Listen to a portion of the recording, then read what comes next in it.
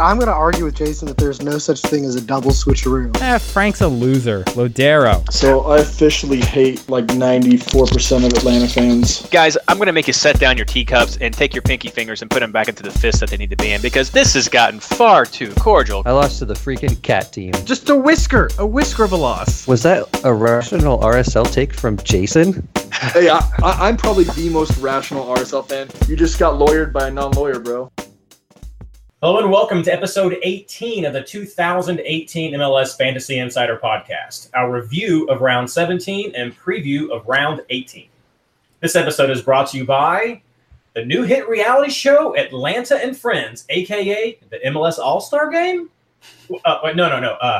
Actually, as always, this episode is brought to you by the awesome subreddit community of r/fantasy MLS and MLSFantasyBoss.com.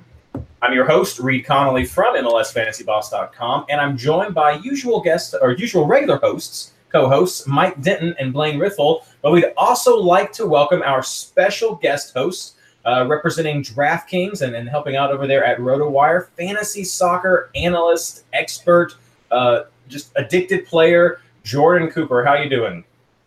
I'm doing great. Great, guys. Thanks for coming on the show tonight. We've got Jordan here because there's this thing called the World Cup that's been going on for a while. I think you guys are all familiar with that, right? No, I have no idea what. As an American, I have no idea what it is. A bunch of guys in soccer doing stuff, kicking the ball around.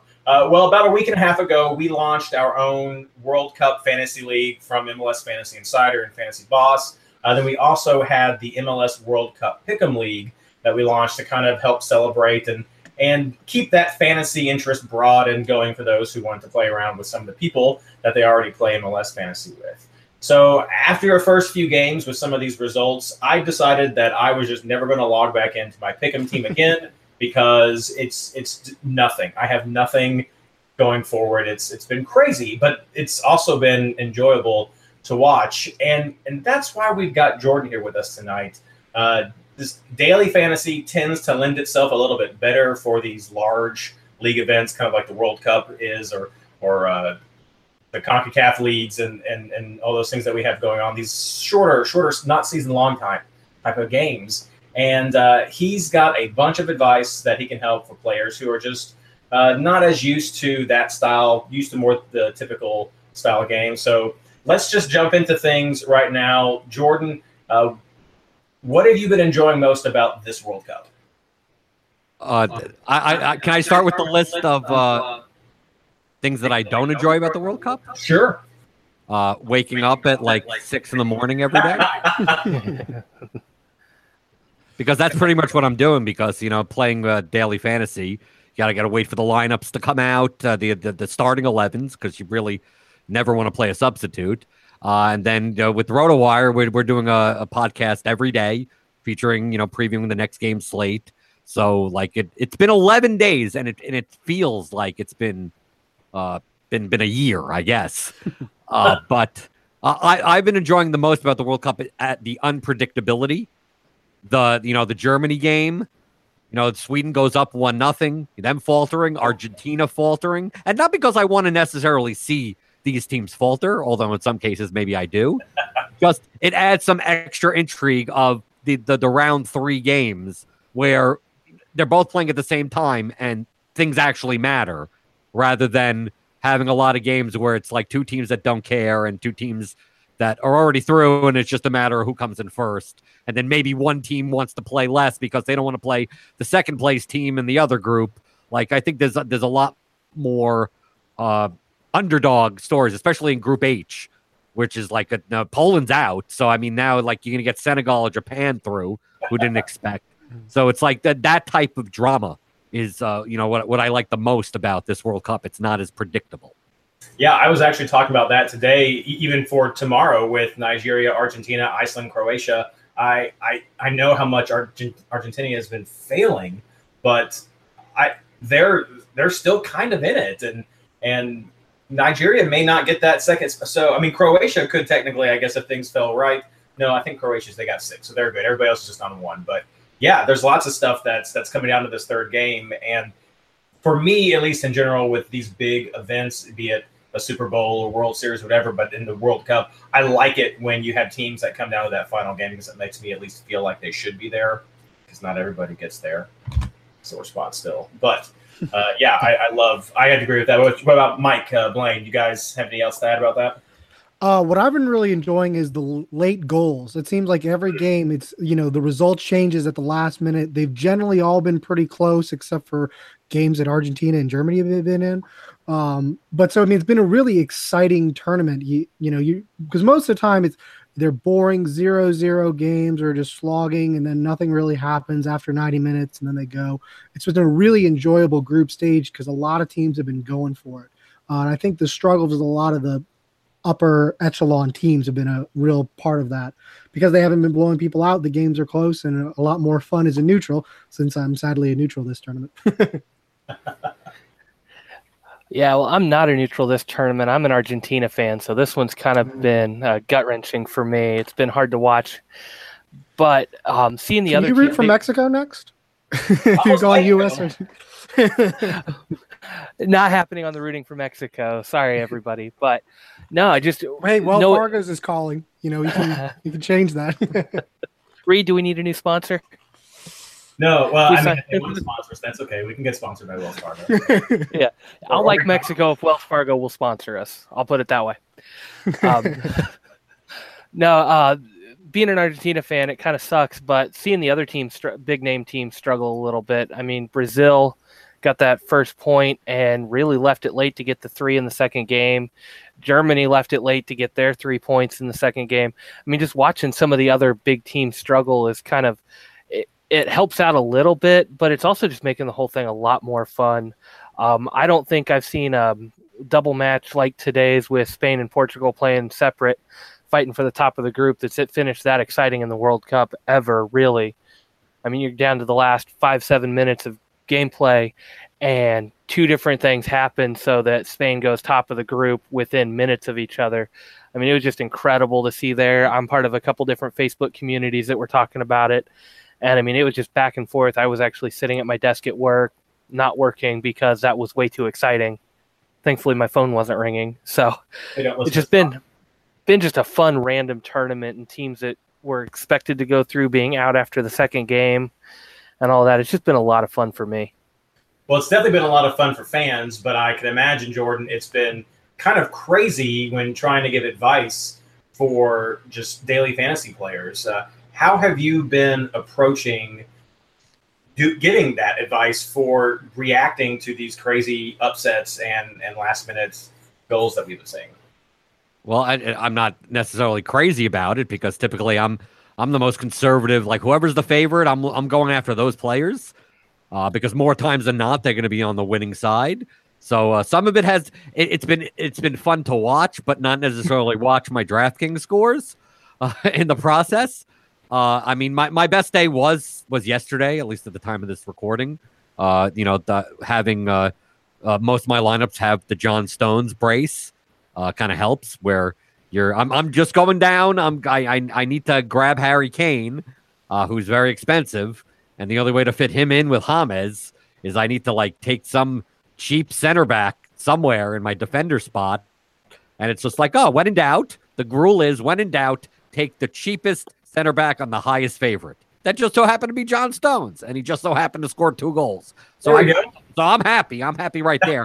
But would you consider that to be skill or luck or a little bit of both? I don't know. But I mean, the concept is still, it just so if Harry Maguire scored those 2 goals, I wouldn't have been just surprised at those 2. I mean, it just he was slightly more expensive. It's not like I didn't want to necessarily take John Stones, but from a DraftKings fantasy perspective or any of the fantasy perspectives, the things that are you need to look out for the most in this type of tournament is more fantasy related in that the games are separated out and you're not exactly sure who's going to be in the starting 11. Like in the late game when you're you have 8 a.m. Eastern and then 11 and then 2. So you kind of have to plan in advance.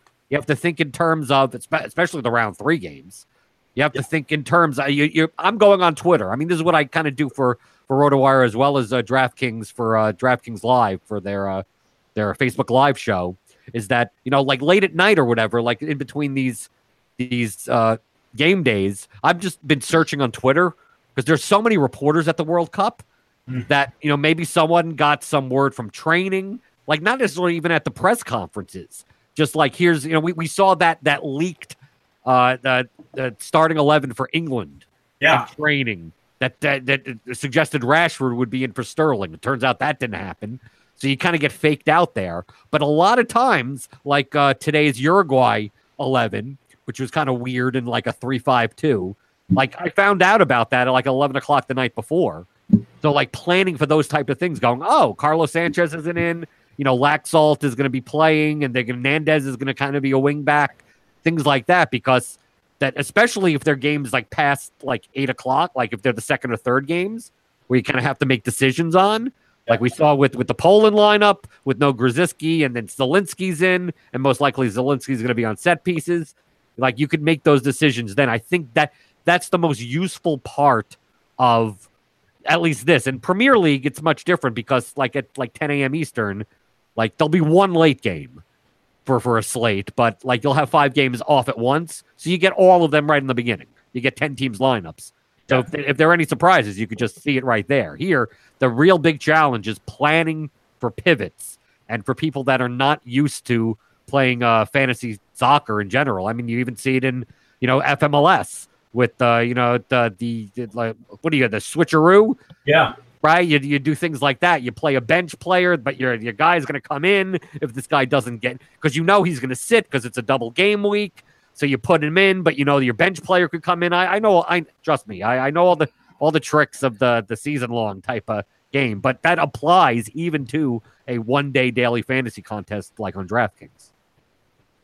So walk us through. I guess the one comment I make from what you said is I think it's definitely skill from some of those tactics, like grabbing the cheapest center back. That's definitely skill, but then luck for the actual result that it gets. So I would definitely go with a combination there for your results with that brace. But walk us through any other general methods you have for, or just even rules of thumb that you have for picking players or the stats you might look for just to make that lineup. How do you narrow down those 4 or 8 teams to the small roster with that budget that you have?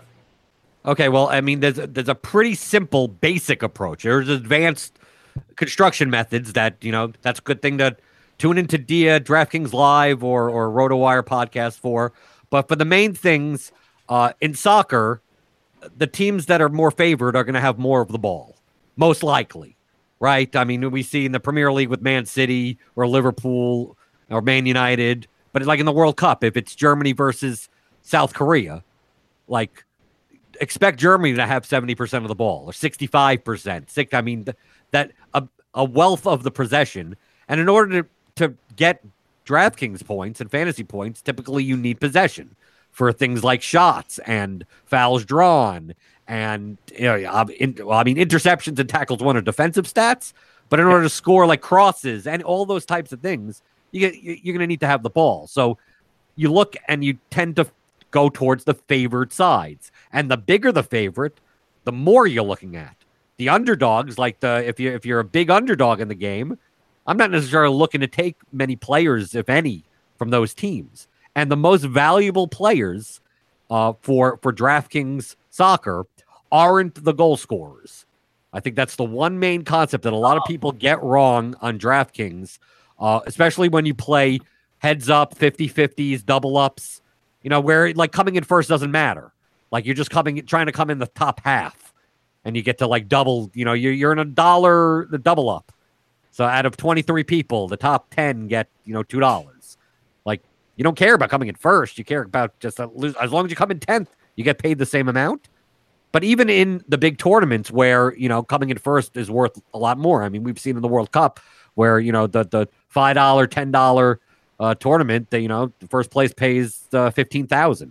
So you can take a very little amount of money, and you're playing for fun anyway. For $5, why not? Pick your 8 best players, see what you can put together, and why not? I mean, hey, I got a 2 goals out of a center back for $3,800. Like if I could do that, anyone could do it, right? I guess, right? But the main thing is that especially on the favored sides, you're focused towards players that have distinct roles on their team, especially on set pieces. We've even seen in the World Cup, so many goals come from set pieces. But in addition to the goals, set pieces produce fantasy points. It's a free kick, so you're going to get either a cross out of it, you're going to get a shot out of it, a shot on goal out of it. That could turn into an assist because that could be a headed into the goal. A lot of things could happen fantasy-wise on a set piece, and most teams have someone that's responsible for that, or at least one or two people that are responsible. Take a look at Denmark. Like, if there's a dead ball, Christian Eriksen's over it, right? Yep. If Iceland, most likely it's Gylfi Sigurdsson, right? Yeah, you have guys like that where, if the play stops 25 times in the game, that's 25 opportunities to get points, and there's one guy that's going to be over it all the time. So that guy becomes the most valuable. So if you're looking at any of those teams, you want to look for the guys on set pieces because they provide like that safe peripherals. Like, they don't need to score a goal. We've seen games. Take a look at this past Portugal game where, I said on the RotoWire podcast the day before, like, we haven't seen him start the past two games, but if Ricardo Quaresma is starting, like, if you're playing double ups, jam him in, because that guy, all he does is just go to the byline and he crosses like mad. and they're worth 3/4 of a point. He's going to be on every set piece, on every dead ball. He may not play 90, but I've seen him for Besiktas play 62 minutes and put in 26 crosses. Wow. So imagine adding that up. Imagine like if he puts in 14 crosses at 3/4 of a point. You're talking about 10, 11 points. A goal is worth 10 plus the shot on goals. That's 12 points total. Like, guys like Christian Eriksen don't have to make a goal or an assist, and they get a goal's worth of points. But you take a guy like Olivier Giroud or Diego Costa, guys like that, or even Lukaku. He's been efficient on his shots.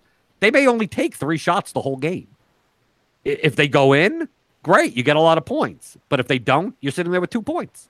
And you've paid you played an exorbitant amount for them, right? Harry Kane, the same thing. Look at Harry Kane's hat trick. Tell me how that's the easiest hat trick in the history of professional soccer, right? 2 penalties and he was looking the wrong way and it hit his foot type of goal. Yeah. Right? But take away the 2 penalties and that he had 1 open play shot. His fantasy value was 1 point if it wasn't for those fluke types of things or penalties, I guess. So those are boom or bust plays. Those are the type of plays that you put in where it's like, I'm aiming for first. And if I don't get it, like, I have no shot. Right? Because we saw like Lewandowski. Like, he could put up 4 points. That's it. It's like a great favorite position. Poland could win. They didn't. But this is what you see. You could see England win or Belgium win without these guys scoring. For Spain, look at David Silva. He hasn't really done much, right? These are the types of guys that, since they don't generate peripherals enough for their price value, you kind of want to at least get like 1 times the amount of their price. So if like someone's 8,000, you need to get 8 points minimum. If someone's 3,000, you want to get 3 points minimum. So use that in your mind and taking away goals and assists. Can they get that? So if you're paying 11,000 for Diego Costa, like, he needs to score a goal in order to get 11 points because he just doesn't shoot enough in Spain's system to do that. Someone like Messi, who may be 13K, he possibly could get 13 points without even scoring because he may shoot 8 times, 4 on goal, right? So that may be worth it for Argentina. It also depends on how the teams work out. Suarez for Uruguay is much different than Suarez for Barcelona. The Suarez, shoots more for Uruguay because another guy isn't on the field with him that he is in Barcelona taking 8 shots.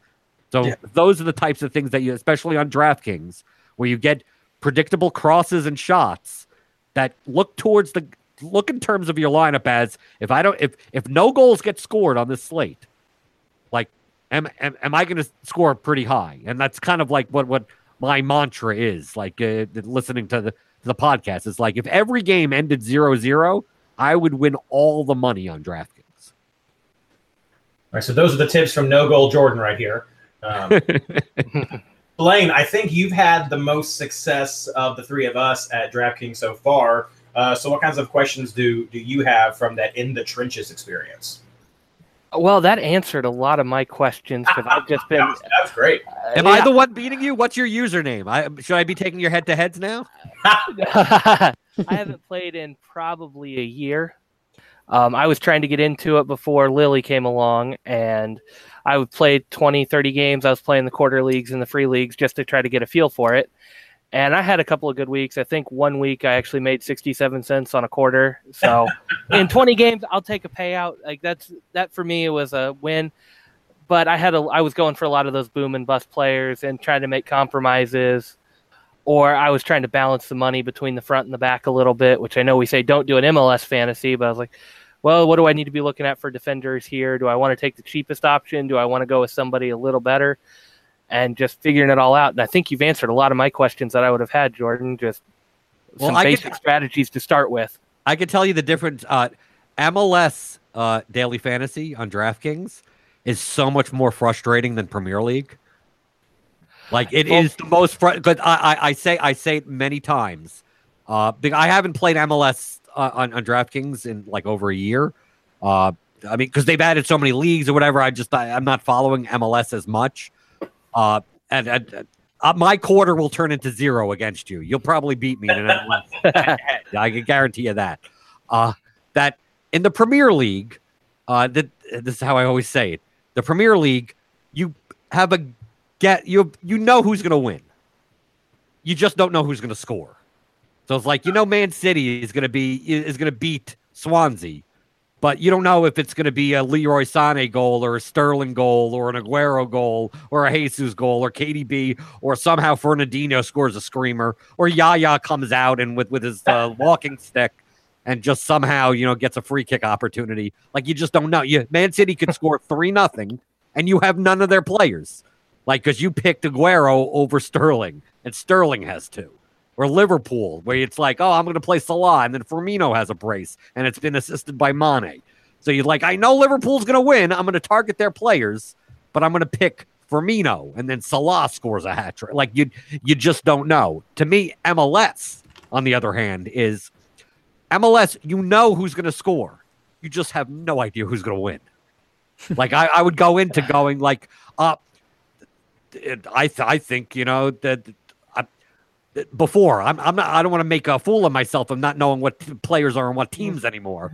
But there's so many times that I thought the Impact would win, and I take Piatti, and they would lose 3-0 at home, and I'm just like I know they're gonna win, and who else is gonna score other than like Piatti or Drogba when he was on? It's like, and then it's not that they don't. It's not like someone else on the Impact scored. It's just that no one scored, and they lost 3-0.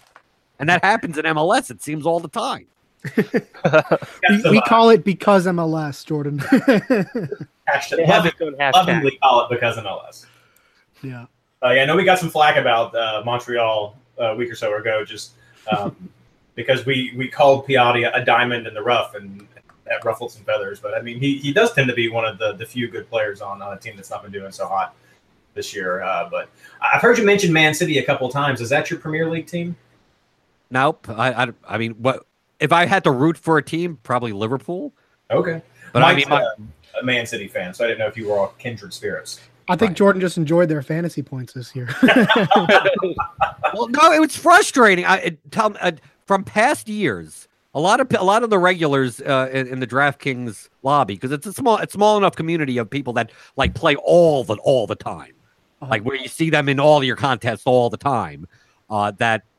Like this past year, like Man City would just score too many where like if it could be them and there's 4 other games on the slate. And it's like when in doubt, just take 3 Man City players and don't worry about the other games because well, that is a strategy. I call it the capture method, which is viable to use if you're I did it the other for the World Cup for Belgium, like on the slate where they played Panama. Where one of the teams is like such a huge favorite, you know that they're going to get 4 goals. You just need to make sure you get the right ones. Right. I don't care who scores in the other games. As long as I get 2 or 3 of their goals, I'm good. I mean, I could take a low score from one of them, but I'm going to take Hazard, Mertens, De Bruyne, and I'm done. Right. If Lukaku scores 2, well, they're probably assisted by those guys anyway. So it's like I'm gonna just take all them all. You just take 3 of them. I did that with Man City so many times. I'm just like, I'm taking Aguero and De Bruyne, and that's it. Like, at least I got 2 of them, right? Or I'm taking Sane and Aguero, or I'm taking Sterling and KDB. I'm doing something like that. I mean, even for Liverpool, sometimes it's just like I'm just taking Salah and Firmino, and just not. I don't have to worry about it. Just as long as they score 3 or 4, it's most likely through these guys, and I'm going to score enough points that I'm probably good. In the past, it wasn't like that. In the past, it seemed like you could take the one guy, and then you could take the one guy in another game. And you don't have to take Eriksen and Kane together just to make sure you get all of Tottenham's goals. Well, we're quickly coming up to, make sure I say this right, the round of 16. I tweeted out, I don't know if you can be sympathetic to this, Jordan.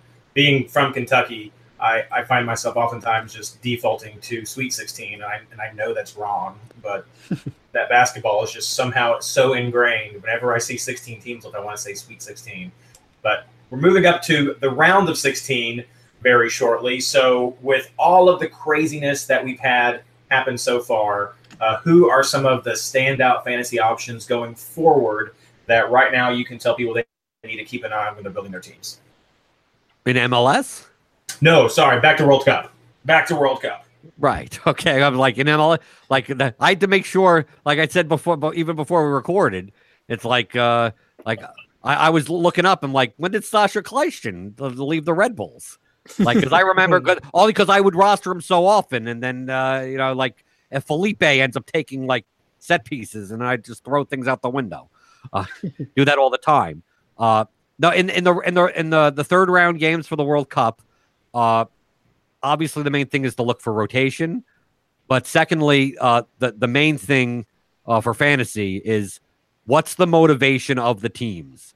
So, coming into tomorrow, which I know maybe people are listening afterwards, Messi in a must-win game, Gylfi Sigurdsson in a must-win game. You're looking for the must-win games, the games where the teams are we'll be fine with a draw. I don't like their fantasy production. Obviously, in the knockout round, it's win or go home. So you're looking for obviously they're going to put out their best 11s on both sides, but I think the matches tend to be in the World Cup usually cagey, no matter what. Just because it's Germany, I know they faltered a little, doesn't mean they're going to necessarily come out in a knockout round game and just try to dominate someone. I think a lot of these teams, especially seeing that the top sides are faltering a bit, will come out more not to concede, especially not on the counter if you're Germany or even Spain, that don't necessarily expect to stack one team. You get the knockout round and go, oh, I'm going to take Muller and Kroos and Royce and whoever's in the German lineup, or Kimmich or something like that, and they're just going to roll over someone on a slate that has 2 or 3 other games on it. I just don't think that's going to happen. Even in the round of 16, where supposedly they've condensed down the bad teams out of the World Cup, but there really are no bad teams in the world. I mean, look, Saudi Arabia beat Egypt, and everyone thought they were a joke when Russia beat them 5-0, right? Panama, yeah, they lost 6-1 against England, but hell, they're in it instead of the United States. So, I mean, you can't look at them and go that they're horrible.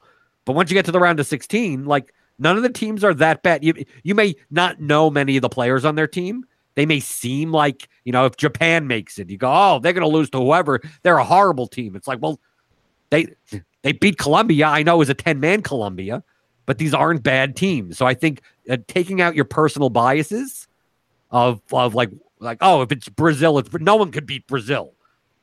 Costa Rica almost beat Brazil, right? I mean, we're not. It's not unheard of for these teams to not necessarily lose. I think at the end of the day, the favorites end up going to the semifinals and the finals anyway. But for fantasy production, I don't think you walk in going, how do I get Neymar and Coutinho and Marcelo like all on one team, thinking that they're just going to score 4 goals. I think we're going to see a lot of 1-0 ties. So it's as much mental as it is a skill for these upcoming rounds with World Cup fantasy daily strategies right there.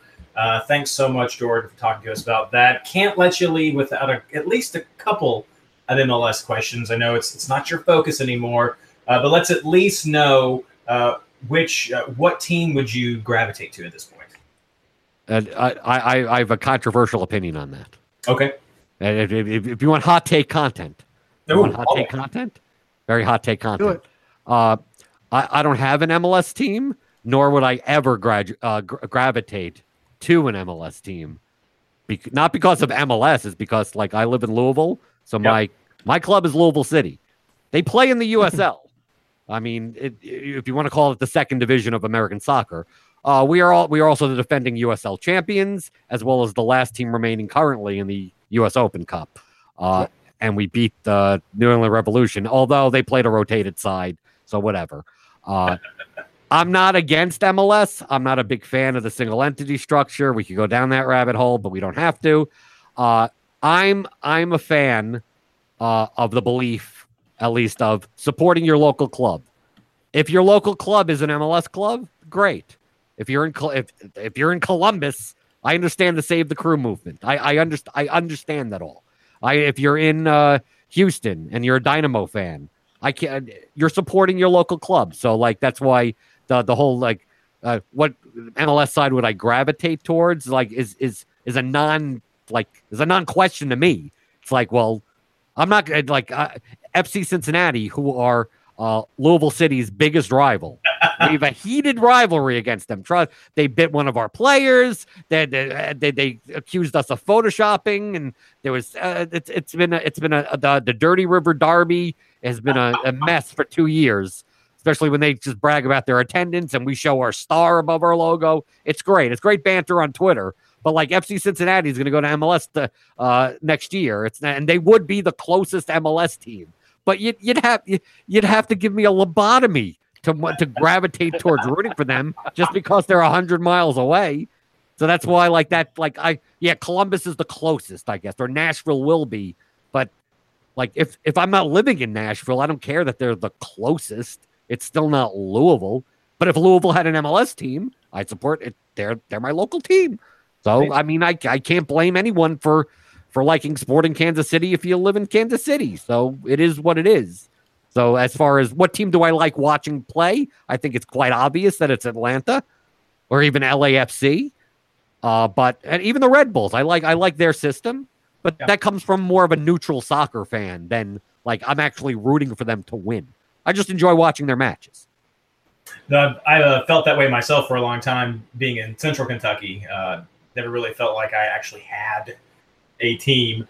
You hit my second question though in that answer. I was going to see if Cincinnati in MLS would overcome any of that rivalry that I know is there with Louisville. There is no chance that any single person in Louisville will ever root for FC Cincinnati.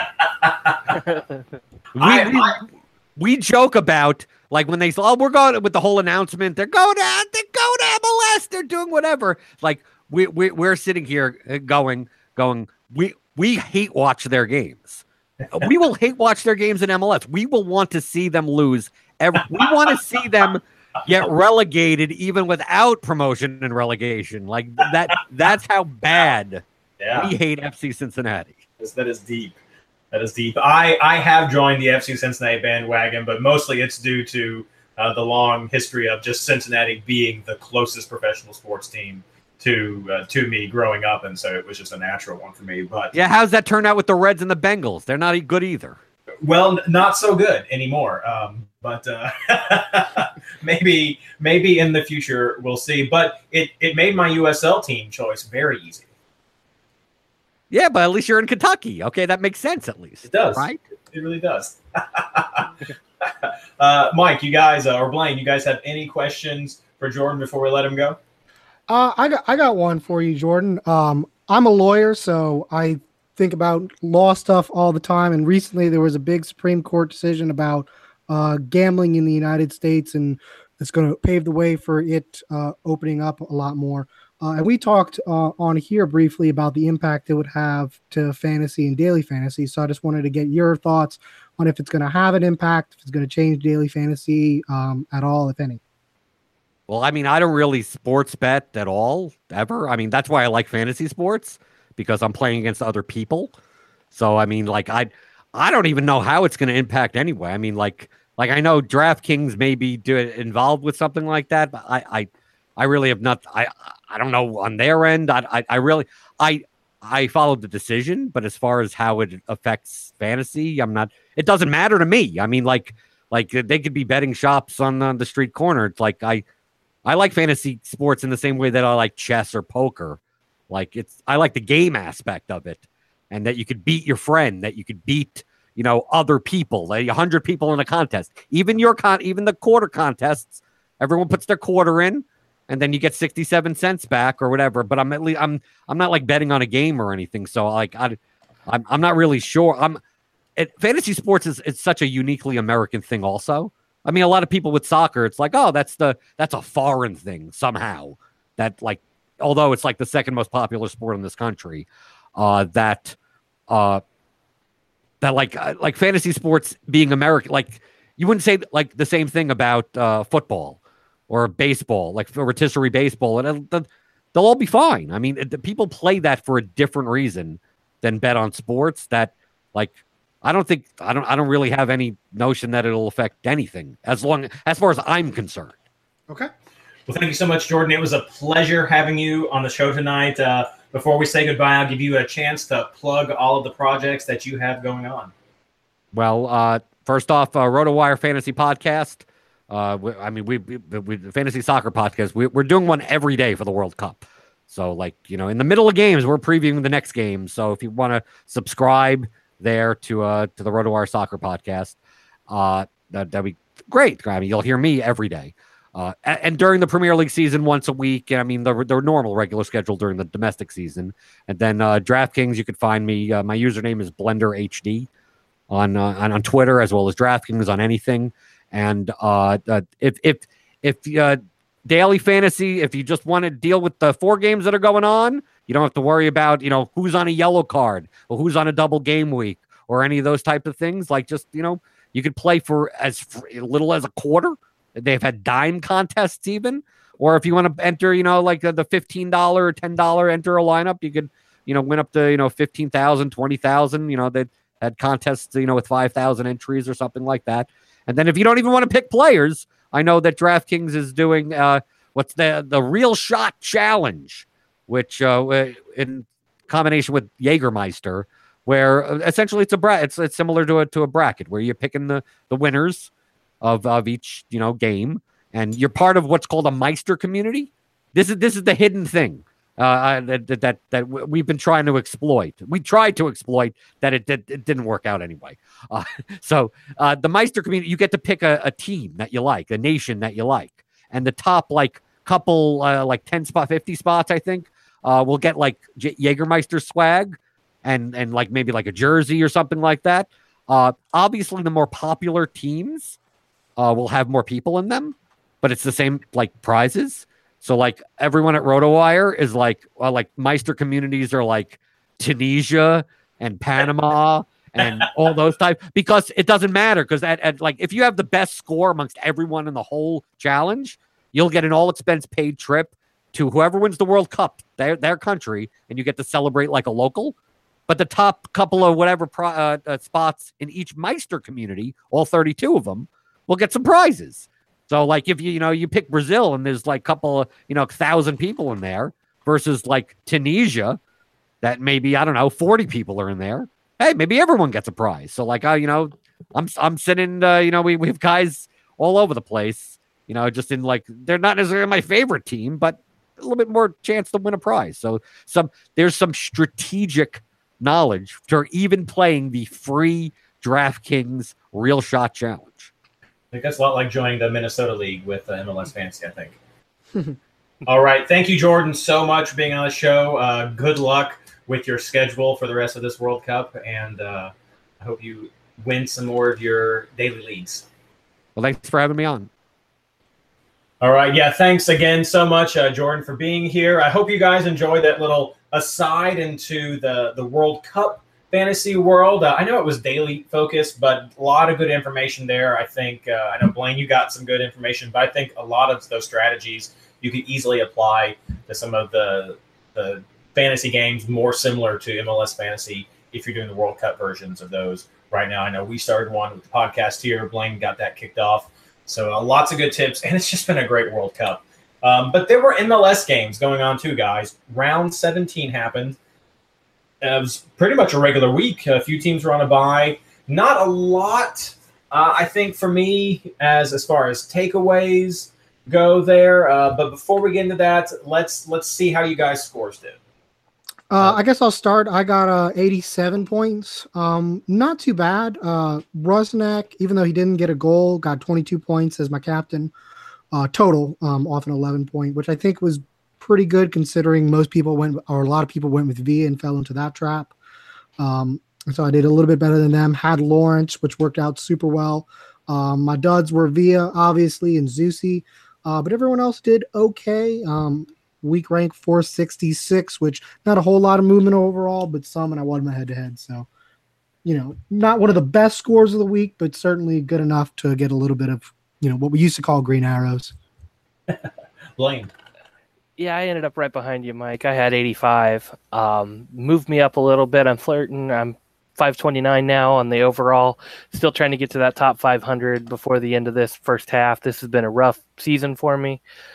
But yeah, I also avoided the Villa trap. I stuck with Morales, who also gave me 22 points total, so can't really complain there.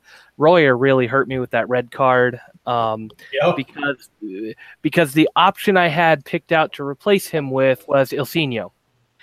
I did grab Ilsinho in my draft league. He ended up helping me win that game as my last addition for my draft team. But I did have Dockel on the bench, so he came in with his 17. I think that might be one of the highest scores of the round, too. So overall, I can't really complain a whole lot. I mean, Royer really hurt. Zusi and Villa giving me one each was rough.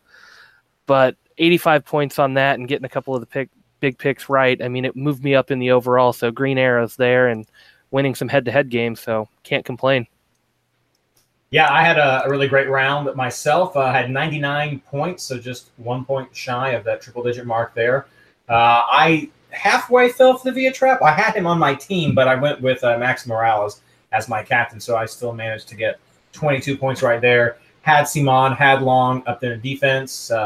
I went with Kleshton. I thought there would be more points from Orlando in that Montreal game, but it just did not happen. But I did get tighter on my bench as my switcheroo to sub in there, the transfer sub in there at that time.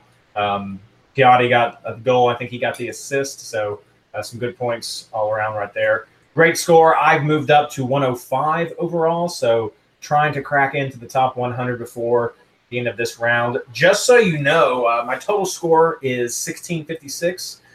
Some of the guys who are in the other leagues that we are in that are in some of that top 10 area, they're only about 50 points ahead of me right now, and I'm at 105, so 50 points is separating those people in the low hundreds and the top 10. So that's how close it starts getting at the top. So it's pretty vicious competition here, but it's been a lot of fun, and we're gearing down towards the end of this first season in week 21. So still a whole nother season of fantasy action yet to go. But something else, quick aside, Mike tweeted this out this morning. The MLS All-Star roster came out tonight with the fan voting, and 6 of the players were from Atlanta. That was our what we were referencing in the Brought to You By this week, which is just crazy. Congrats to you, Atlanta fans, for mobilizing your vote and getting out and doing that.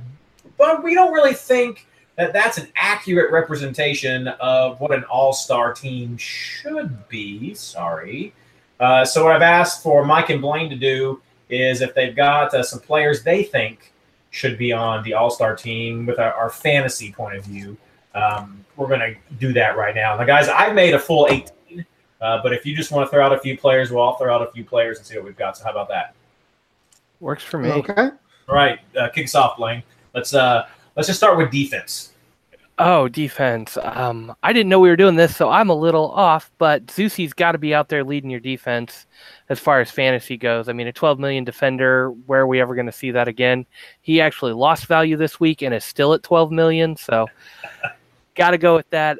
Simon has just been a monster this season. New team. I didn't expect it from him or the LAFC defense, but he has just been huge for them this year. And then I'm going to give it a collective for the last one. Take your pick off of the whole team, and that's the Columbus defense. Those guys have been huge value gains all season long. They've been putting up good points. I know a lot of us slept on them a little bit early on, and they have just kept it up. Best defense in the league. I can't pick any one of those guys, so I'm going to put the whole team out there, and you pick your favorite from that list. Mike.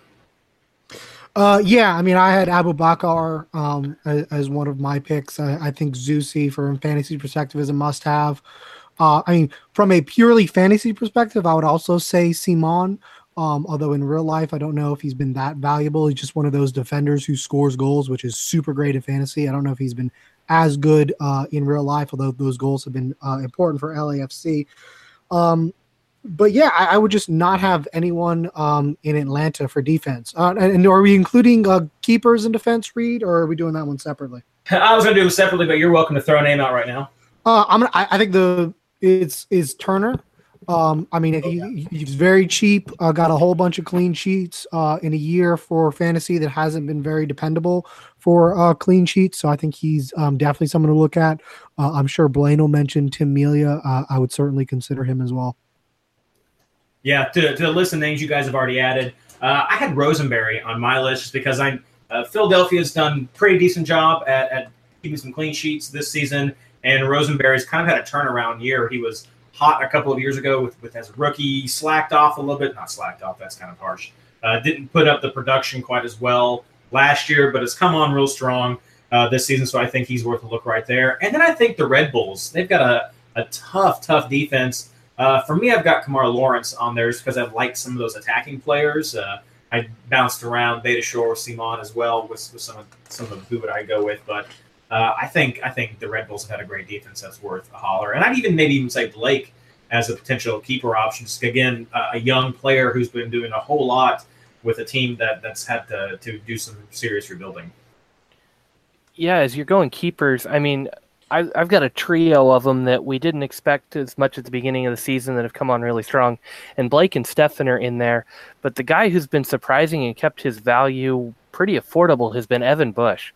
He still leads all goalkeepers in MLS fantasy. And, I mean, he plays for Montreal. I mean, they're 3 points out of a playoff spot right now as a team. And I think he's a large reason why they're not just sitting bottom of the table down there at 10 points with DC. Now, they've played a few more games, but still, with the way Montreal's been playing, the way we've been talking about him, you'd expect them to be the bottom feeder in the East, and they're not. And Bush leads all fantasy goalkeepers. I mean, got to give him a shout-out here. I think it's mostly because Montreal's played Orlando a bunch of times. I knew something like that was coming. Mike, talk about your midfield. Midfield is tough. Even though this is an all-star game and we don't like defense, I'm going to have a defensive midfielders. I know everyone at MLSsoccer.com loves Chara for some reason this year, which, I mean, I think he's been good, but he's not Alex Ring. Alex Ring is the best defensive midfielder. He was last year. He is this year. Call me a New York City homer if you want, but that's the truth. Other ones, Piatti, like, he has no help, is the man that everyone is planning around and is still producing at a very high level. So I think he has to be on there. Almiron has probably been the MVP. He's kind of slacked off a little bit recently, but he's still, I mean, especially for fantasy wise, he's been pretty much a consistent double-digit performer. And then I had Higuain. What Columbus has done this year, I mean, he's pretty much turned Jossie Zardes into a Golden Boot winner, or a Golden Boot contender, excuse me. And a lot of that is due to Higuain picking him out in space. And we've seen from past years in the U.S. and L.A., that's not an easy thing to do. So I think Higuain gets a lot of credit. Some maybe honorable mentions, obviously Maxi Morales. Mauro Diaz when he starts for a fantasy perspective. But yeah, those are the guys I were looking at. But there's a lot of good midfielders. Yeah, I had a tough time too. Blaine. I mean, okay, I'll start and I'll counter Mike's. Ring is a great defensive midfielder, but Ilie Sanchez is the best defensive midfielder in the league right now. So if we're going to go for a more complete team when we're building these roster, it's going to be Sanchez on there for me. But as far as your fantasy options go, I mean, Almiron and Morales are your two big leaders. They've been pulling the strings for their team, high flyers in their conference, in the tougher conference this year. Huge points for them. Higuain has come back. I thought he was done. He was looking to transfer out. And I've been really impressed with him as a player, just coming back as a person and a player, and really giving it his all for this Save the Crew movement and really firing up that city a little bit and keeping the team relevant through all this turmoil. And then Piatti is just a man among men up there in Montreal, double and triple teamed all the time, really the only playmaker up there right now, and just fighting through it. I mean, his goal this weekend was a lot of just one-on-one effort. I mean, just Piatti doing Piatti things. Few honorable mentions out there, but the big one to throw out there is Bastian Schweinsteiger. Still getting work done with the subpar Chicago team. You'd think with Nikolic they'd be doing a lot better this season, coming off that golden boot last year, but he has done whatever that team needs, from playing as a creative force all the way back to a center back this year. And it's just not often that you see a midfielder do that at his age, and he's really trying to carry that team through. Yeah, you guys have hit a lot of the big name ones. I'll just throw a couple others there, maybe on the bench. I'm going to go with Titer as one to talk about, just from the fantasy point of view. Piatti's gotten a lot of those big games, kind of boom and bust at times, but Titer's just been consistent with his point generation. I think that's been, for a non-defensive midfielder type person, I think that's a solid fantasy MVP right there to look at. I'm going to counter a little bit about Diaz, might maybe make him a bit closer to a top 5 type person. I know he's missed a bunch, and I know turf fields, he's never really going to show up. But when he has been there, he hasn't always needed many minutes to get production. And so I think that makes him a serious contender for someone who you'd want to look at with an all-star type fantasy team. And then, well, not if the game is in Atlanta and on turf. He's not going to get on the plane. He wouldn't get on the plane in the Red Bulls. I'm looking at overall, and I think he doesn't need many minutes to produce, and that's what I think is good. Look, I'm not going to hold it against the guy that he didn't want to go to Red Bull Arena. Even Red Bulls fans don't want to go to Red Bull Arena. But come on, you got to play if you're going to be in the All-Star game. That's true. Okay, that's fair. The last thing I'm going to throw out there, Katai over there at Chicago, as good as Bastian Schweinsteiger is, I think that he also needs to have a lot of credit for helping Chicago rebound, a goal and assist every game, or one at least for the past 7 games in a row. So I think that's been, and has more in earlier on. So I think that makes him someone maybe more on the fringe still, but worth mention when we're talking about some of these fantasy all-stars. Finally, let's do forwards. Blaine. I'm going to give it to one of my favorite players in the league. I know he's listed in fantasy as a midfielder, but for terms of the All-Star game, he is a forward, and that's Teal Bunbury. He has come on so strong this year. One of my favorite players I've ever met, just one of the nicest guys. And I am so happy to see him come back and have this resurgent season.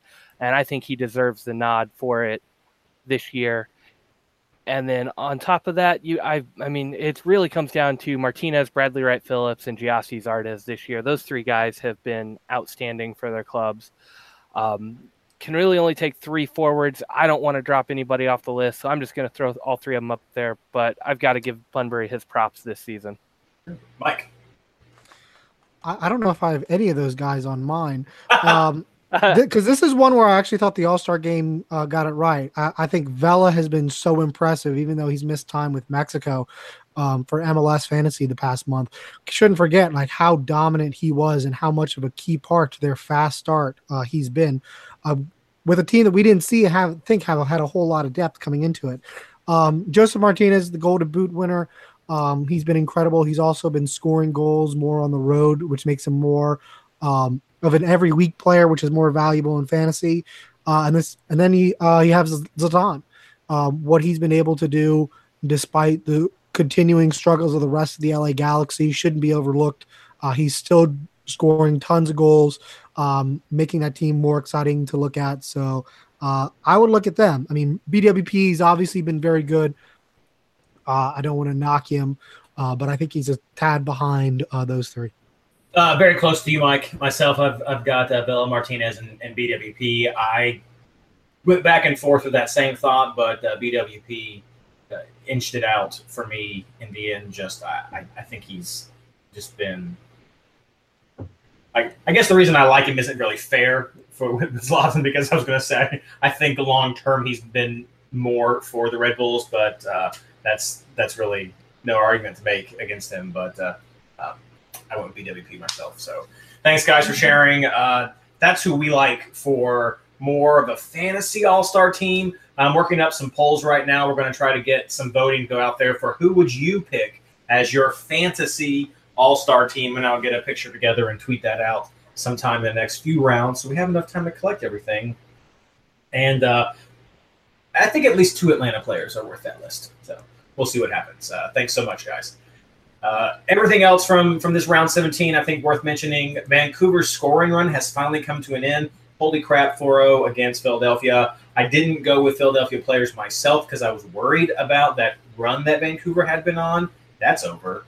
There is definitely a crisis in Orlando.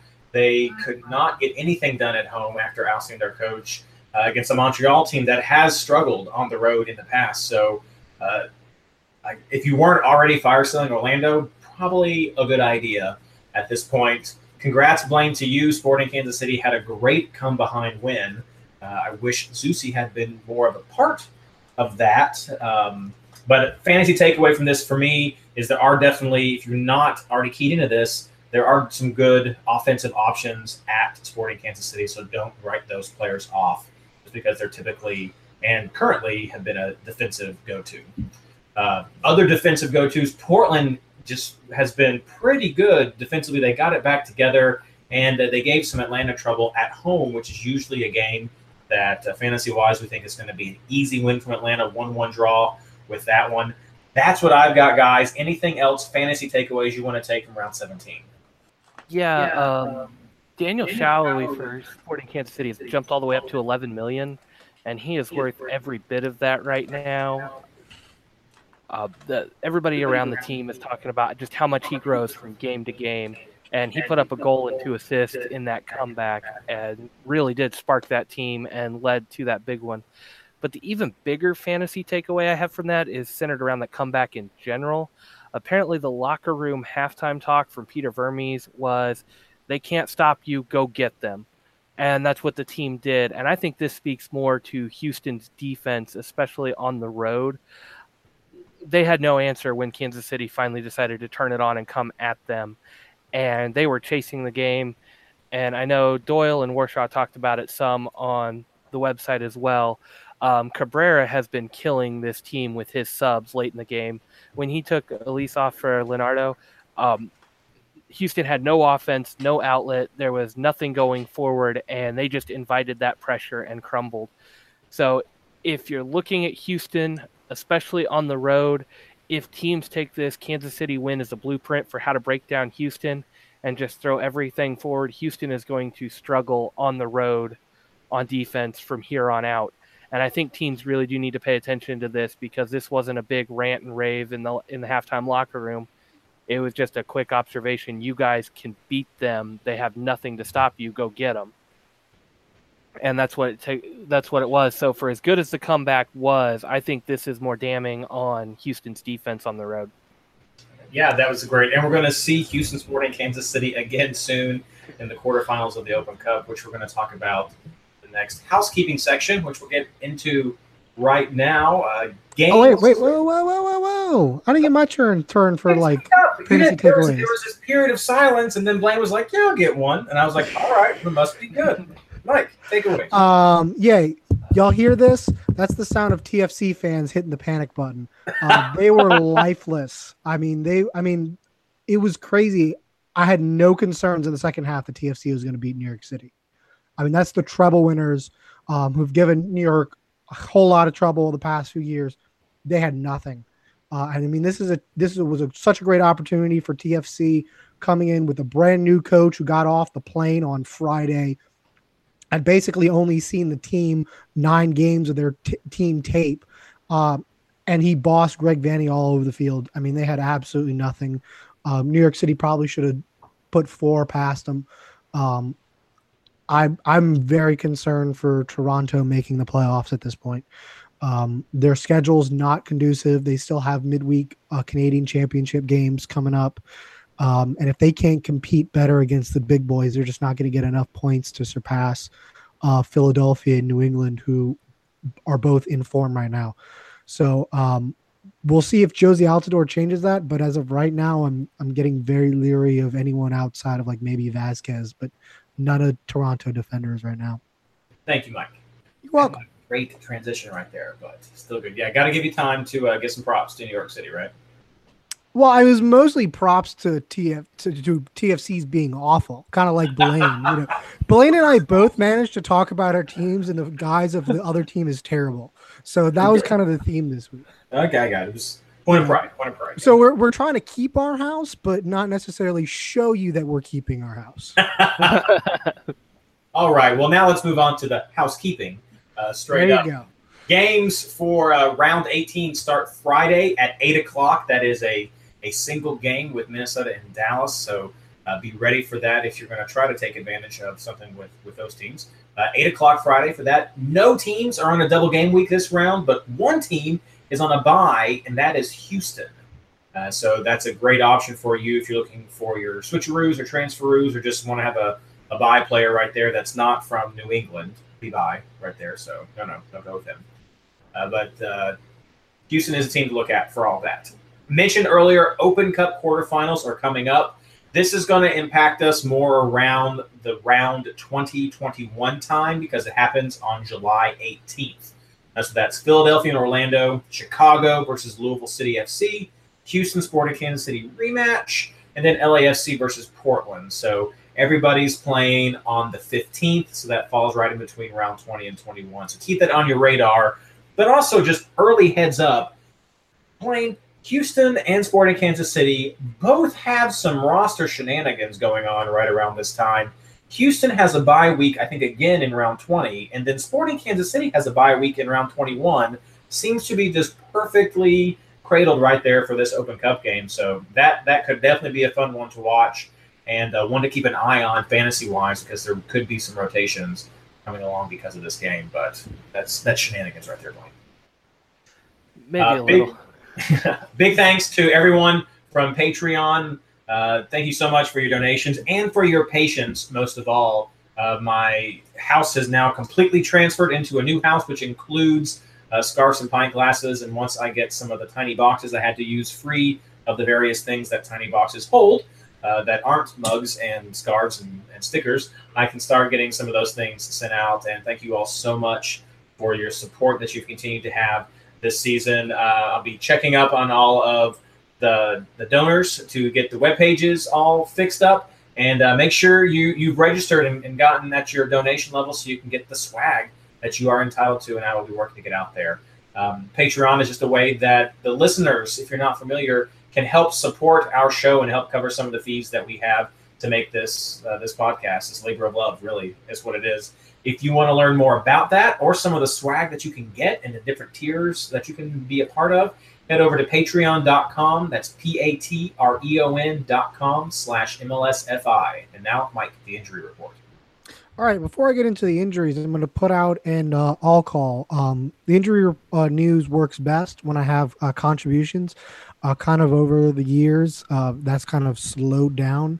I need y'all, when y'all see injuries and red cards, to let me know so I'm not trying to go back on Mondays and try to figure it out because, frankly, I don't have the time. And so if I don't get contributions, I just won't be able to do injury news. So if you like that service and like it, I need y'all to kind of help and pitch in. And whenever y'all see something, let me know. So I really appreciate it if y'all do that. And that way we'll have a great resource for everybody going forward.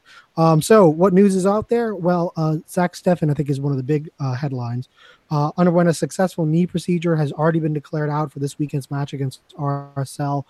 No real timetable given there. I would expect him to miss a little bit of time, but I guess we'll see how bad it actually is. Other big injury news is David Villa came off early. We mentioned him having only a 1-point game earlier. They put at least a 1 to 2 week timetable, so he's definitely out this week against Chicago. May or may not miss the July 8th Hudson River Derby against New York Red Bulls. We'll see. It didn't seem too serious. He walked off the field off his own power, but that's the timetable they've given, which, hey, they actually gave a timetable, so I'm appreciative of it. All right, red cards. Almost half the league got a red card this week. Let's see, Alexander for Houston, Ibarra for Minnesota. Let's see, Ziegler for FC Dallas, Reyna for Vancouver, Royer and for New York Red Bulls, and Aha again for Vancouver. Some other things, Adi picked up a knock in training this week, and that's why he missed the 18. Ridgewell also missed the 18, but was unavailable to match for personal reasons. I think that's having a baby. And in fact, yeah, that's who is having a baby this week. I was trying to remember who had a baby this week, and it was Ridgewell. FC Dallas, another one is Nedlikov. Is that how y'all say that? Anyway, I don't want to say it anymore because he transferred out of the league. So, he's a good switcheroo, keeperoo option because he cannot play. Majunanin had a 2-game suspension, so he'll also miss next week as well. Taylor Kemp has been declared out for the season. He hasn't played anyway, so no real surprise there. Also, just kind of in World Cup, I'm talking about it for fantasy perspective. Pretty much everyone except for Mexico for MLS teams has been eliminated, like Panama and Costa Rica. So they'll be available starting next week, and we'll see what happens to Mexico.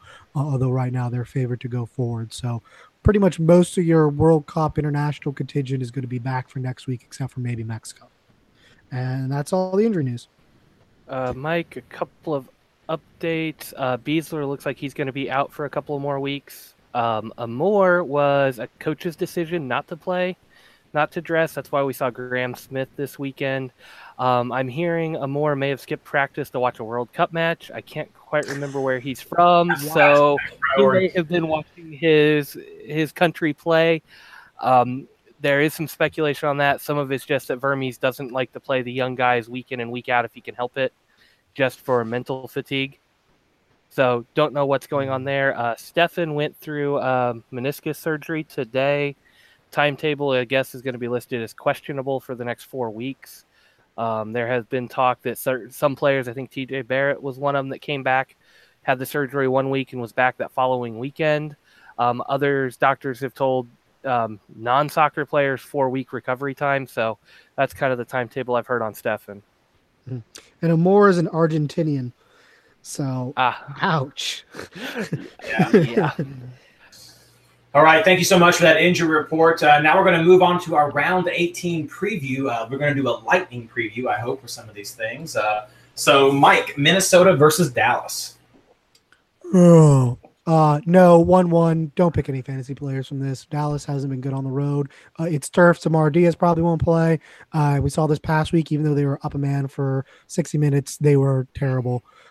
Minnesota's bad, but I don't see anyone that you could depend on. So, no.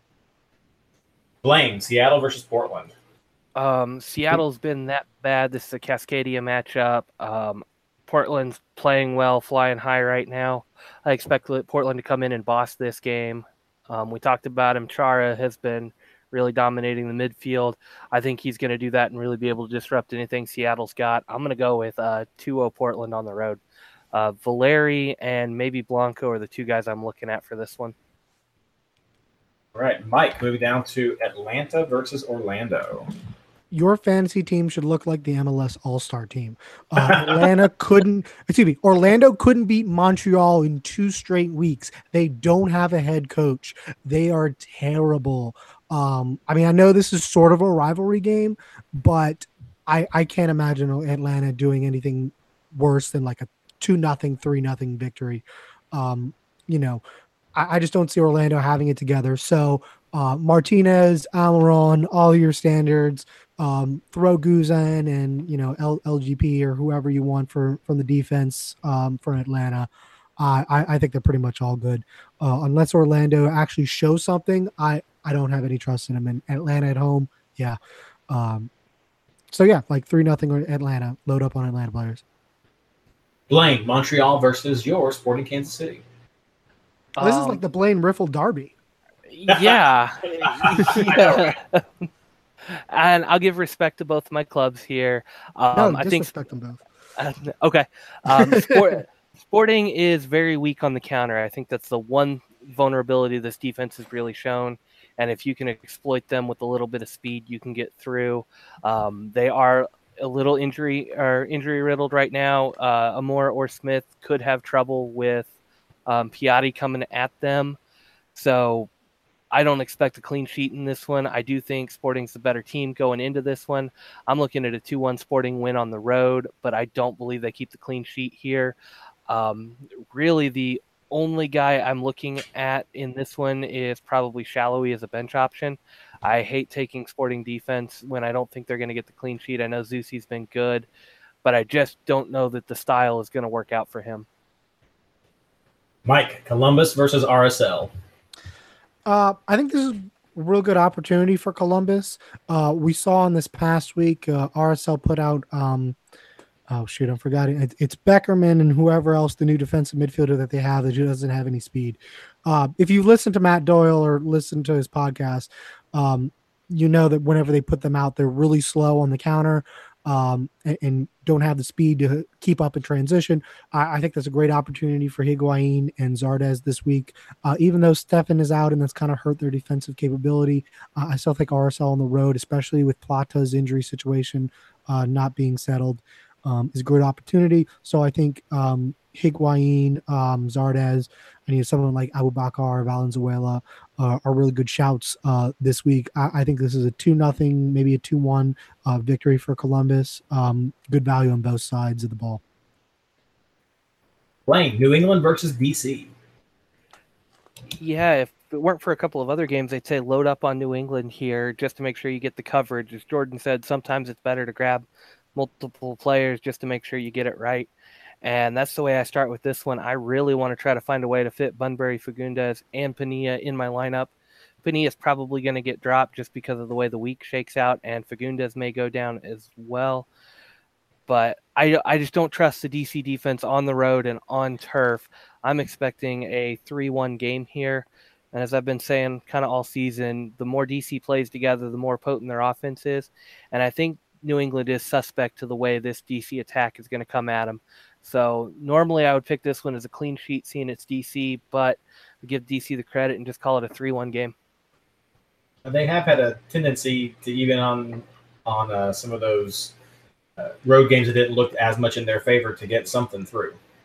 Yeah, if it wasn't on New England's turf, I would probably be calling this a 3-2 game, but knowing how their turf plays, I think that's going to slow down DC. If this was on a grass field, I would be picking a 3-2 scoreline for this. All right, fair enough. Mike, Chicago versus your New York City FC. Yeah, this will be interesting. This will be Dome's first full week of training with the club, and Villa is going to be out. I don't think that's going to slow New York City. If anything, I think it may free up some of your other guys like Jonathan Lewis if he plays, Berget, Medina. We'll see who Dome gives a start to. Could free him up to score, since they're not quite as worried about always getting the ball to David Villa. Chicago's been playing interesting defensive, but I think eventually against these good teams, it tends to break down, even at home. So I definitely see New York City being able to get a result in this one. It's probably like a 1-1 draw or a 2-1 victory for New York City. I don't think Chicago's attack is dynamic enough to cause New York City a whole lot of trouble. So I think generally, I think you're staying away from this game unless you're brave enough to take New York City players on the road. So I would probably have them in Otteroo type situations here. But definitely something to kind of keep in mind of. The bad thing about this, and we haven't talked about this week in general, but there's a lot of games that all kick off at the same time. So you don't have a whole lot of switcheroo, Otteroo stuff to play around in. But, if you're not convinced about any of the earlier games, these might be some good players to put in those Otteroo slots. Blaine, LAFC versus Philadelphia. Well, LA is coming off of a 2-0 win at home against Columbus, who's got a much better defense and what I would consider a more potent attack. So, I mean, I've got to go with at least a 2-0 scoreline for LAFC against Philadelphia, possibly even a 3-0. I just expect them to come in and control this game like they did the last one. I think this is an even better matchup for them. Without Vela there, you've got a wealth of options to pick from. Diamande has come on really strong, been missed out on him in the draft league, and he has been cleaning house for a couple of guys. And then Simon, if you're looking for some defensive options, I think this could be one of your clean sheet chances. So maybe look at a couple other guys as well. And then pick your other attacking options. I mean, Lewin, Blessing, Feilhaber, Rossi, they all look really good right now with this attack. Any one of them can help grab an assist, grab a goal. So Diamande is probably my really only lock for my roster this week as an auto reroll, and then the rest of them are kind of up in the air, and we'll see what happens. All right, Mike, San Jose versus LA Galaxy. This is going to be a really interesting one. I mean, we've seen LA struggle overall, but they've had some really good fantasy potential. I mean, I talked earlier about Zlatan. And I mean, San Jose has just not been good. They haven't been getting it together, even though they were able to squeak out a draw against RSL. Even at home, I don't have a whole lot of confidence in them. So actually, I'm looking at a whole lot of Galaxy players this week. Zlatan obviously has a high potential. Alessandrini is also pretty good. We haven't talked a whole lot about him, but I mean, he got 13 points in his last. I'm sorry, that's not his last week, but I mean, he's been probably pretty consistent when he's played against bad teams. Last time out against the Quakes, he got 11 points. In his last 5, he's also put up a 13 and a 6 against Dallas. His lows are 4 and 3. So he's a pretty good midfield option. Also, you can kind of plug him in there and then swap him out as part of the transfer because it was one of the later games. So I'm really liking the LA Galaxy this week. I think it's a 2-1, maybe a 3-1 victory for them over their California rivals. All right. Yeah, so as we mentioned earlier, the first game in Minnesota is on Friday. Everything that we've mentioned so far, Seattle through this LA game, is on Saturday. And then these last 2 games are the Sunday games. So Blaine, Toronto versus the New York Red Bulls. Yeah, Mike hit it on the head earlier. Toronto is a giant dumpster fire right now. And other than Vasquez, I don't trust anybody on this lineup. I mean, Giovinco, I don't even know if he played last week. That's how much of a non-factor he has been on the score sheets for me. I don't go out of my way to watch a lot of Toronto games, and so I haven't seen it. And the Red Bulls are just kind of rolling along right now. This is a road game, which makes it a little harder to pick, but it's on Sunday, so you've got a lot of your transfer options here. You've got the guy on the bench that didn't score well. You got 3 guys on the bench that didn't score well. Look at one of these guys. I mean, BWP or Kaku or even your defense here. This is if you missed your clean sheets early, this could be your spot to pick up a couple of late clean sheets and fill out your roster. I'm calling this a 3-1 game. I don't think Red Bulls keeps the clean sheet here personally, but I'm known to be wrong on these. And this is kind of desperation time if you're grabbing from this game for road players.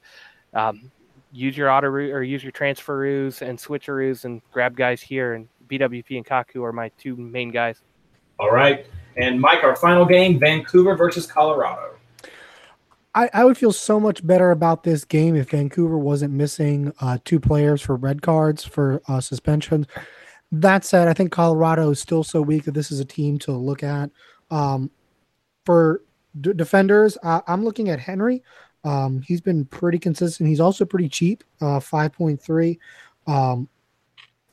And he started the last game. He's got 6, 2, and 4. So he's a relatively new player, but he's getting, a few bonus points thrown in there. And I think they've got a real good shot at a clean sheet. Certainly, Mrnovic for, goalkeeper, I think is someone to use in your keeper-roo.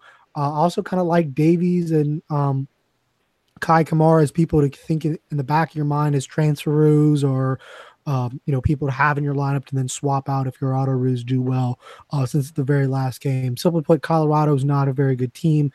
We've seen what Vancouver can do at home against bad teams, and I don't think missing Aja and Reyna is so bad that they will simply be unable to overcome it against a team like Colorado. So I'm thinking this is like a 2-0 victory for Vancouver. Definitely a lot of potential here. So, Mike, let me jump in. Even though Colorado just put up 3 against Minnesota, 2 of those being against full 11, 1 against 10 men, you think that this Vancouver team with the absences is going to keep the clean sheet? I think it's a good shout, yeah. Okay. Yeah, I mean, Colorado on the road I don't think is as good. And I mean, Minnesota is its own dumpster fire. I don't think even with the suspensions, Vancouver's defense is as bad as Minnesota's. Okay. Fair enough. All right, guys, let's move into your player picks. Blaine, keepers. I've got Guzan in the starting role, and that's a transfer option to I'm not sure. Mike. I've got Turner in that. Guzan's probably my second choice there. And then, like I said, Mrnjavich for the swap. Hey, Mike, defenders. I have Simon and Henry in my starting 11, and then I have Abubakar and Gonzalez in my auto. Blaine. I'm starting the full 3, no transfer shenanigans here, and I'm going with Abubakar, Afful, and Parkhurst. All right, Blaine, midfield. This is where I've got a little bit more play. I've got Almiron and Higuain as my definite starters on this one. And then I've actually got Bunbury and Shallowy on the bench. Mike. I too have Higuain and Almiron. I complement it with Alessandrini and Fagunez on the bench. Okay, forwards, Mike. I got 3 up top in the starting 11, Zardes, Zlatan, and Martinez. Blaine.